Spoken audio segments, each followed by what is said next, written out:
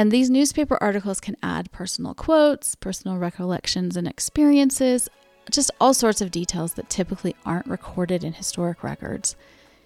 I especially like coming across the gossip columns. There's some good stuff in those.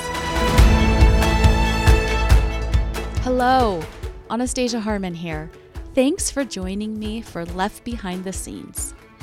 These are mini episodes that I'll publish occasionally, and they allow me to chat with you in an informal, close to one-on-one format. In these episodes, I'll offer you answers to frequently asked questions about the Left Behind podcast, descriptions about how I research the people I highlight, and details on topics that tie into Left Behind episodes. So let's get started.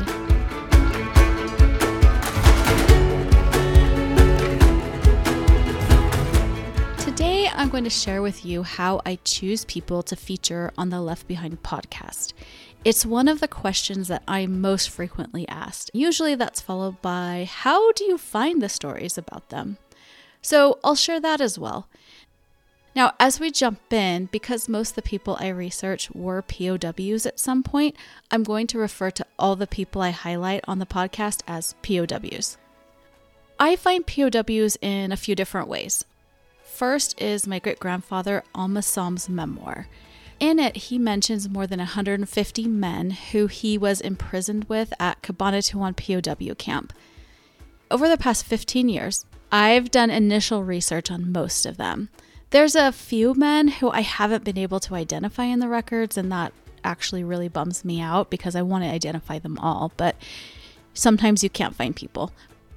Anyway, I took all that information and put it into a long and elaborate spreadsheet because I'm also really into spreadsheets.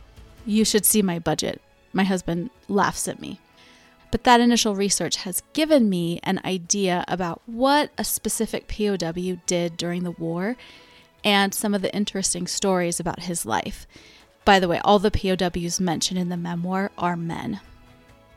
As you may know, I am trying to tell the story of the war in the Philippines from start to finish by using specific POWs' experiences to tell about certain parts of the war.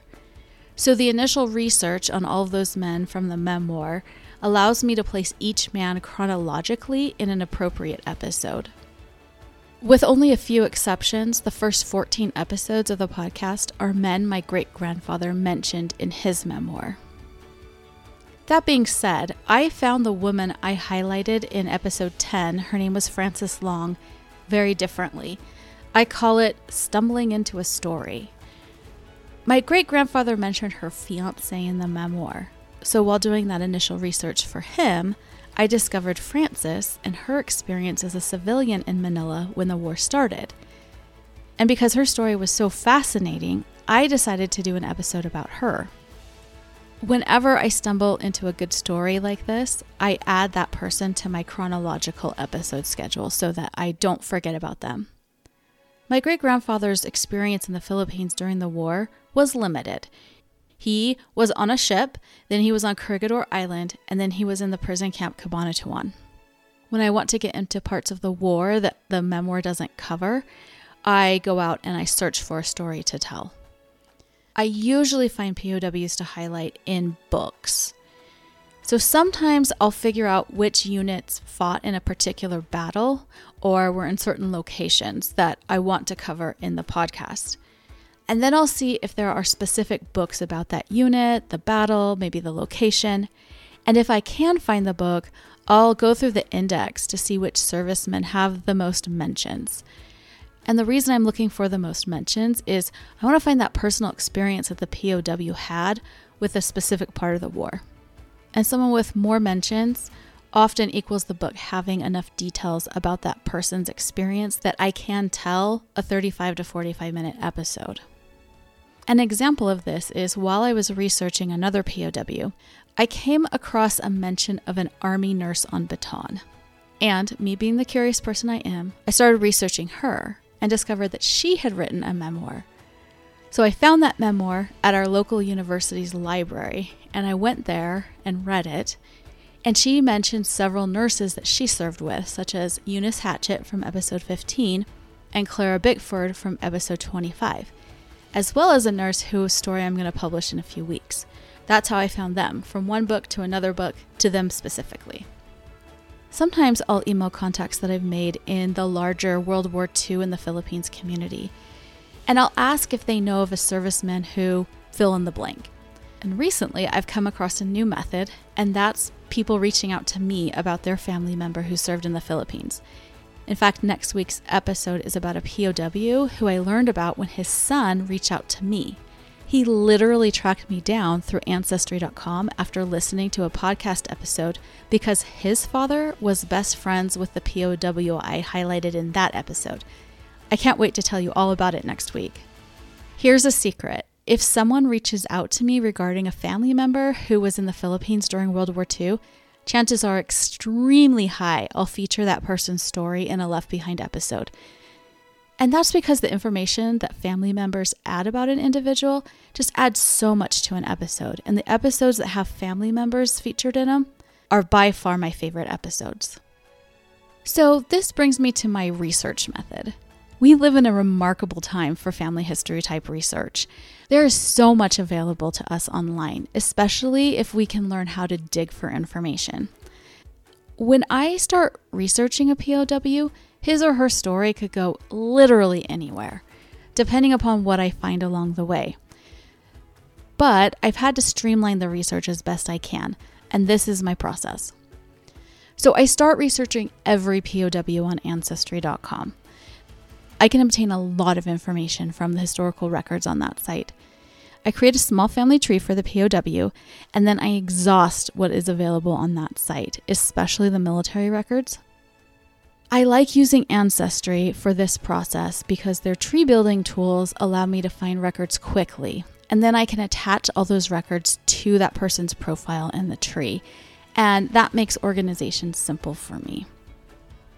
Once I've exhausted Ancestry sources, I turn to newspapers. There are an astonishing number of digitized historic newspapers online. I've highlighted around 48 POWs in the podcast so far, and there may be 4 to 5 men who I have not found newspaper articles for. Local newspapers often printed stories about their hometown heroes during the war. And these newspaper articles can add personal quotes, personal recollections and experiences, just all sorts of details that typically aren't recorded in historic records. I especially like coming across the gossip columns. There's some good stuff in those.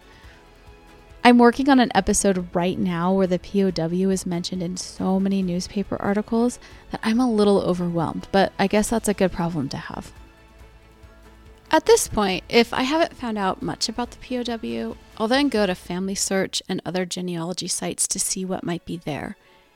Sometimes I'll just type the person's name into Google and see what comes up. I've been surprised by the results. If I get clues that a POW wrote a memoir, I will try to find that memoir. Between Amazon and my local university's library, I can find most published POW memoirs that I learn about. I'll also dig into contextual details that can further tell the story. So this could include details about the unit someone served in, what that unit did, details about a battle I know the person fought in, even information about the POW's hometown. I really try to let what I find direct my research. If something I find seems interesting or unusual or stands out, I try to find out more details about it. For me, that's the key to telling the best story, just following my instinct. Lastly, when possible, I try to find and speak with family members. My favorite people to speak with are, of course, the children of POWs. I have found that they have so much love and respect for their parent who served, and it really comes out when they speak of that parent. But any family member who knows something about the individual can add that personal side to the story that historic records just can't. Usually, by the time I get through this research process, I have enough information for a 35 to 45 minute episode. Some people, though, are really difficult to find information about. Often, this is the case for very young, low-ranking servicemen who died during the war. And those are the men I especially want to tell stories about, because their service is often forgotten. So in those cases, I'll combine 2 or 3 individuals into the same episode. Well, that's my process for finding POWs and researching their lives. I'll be back next week with a POW who was in a field hospital and severely wounded when the Japanese forces captured Bataan. Please remember to like and subscribe to Left Behind so you'll know when new episodes drop, and tell a friend about the podcast. Have a fantastic week.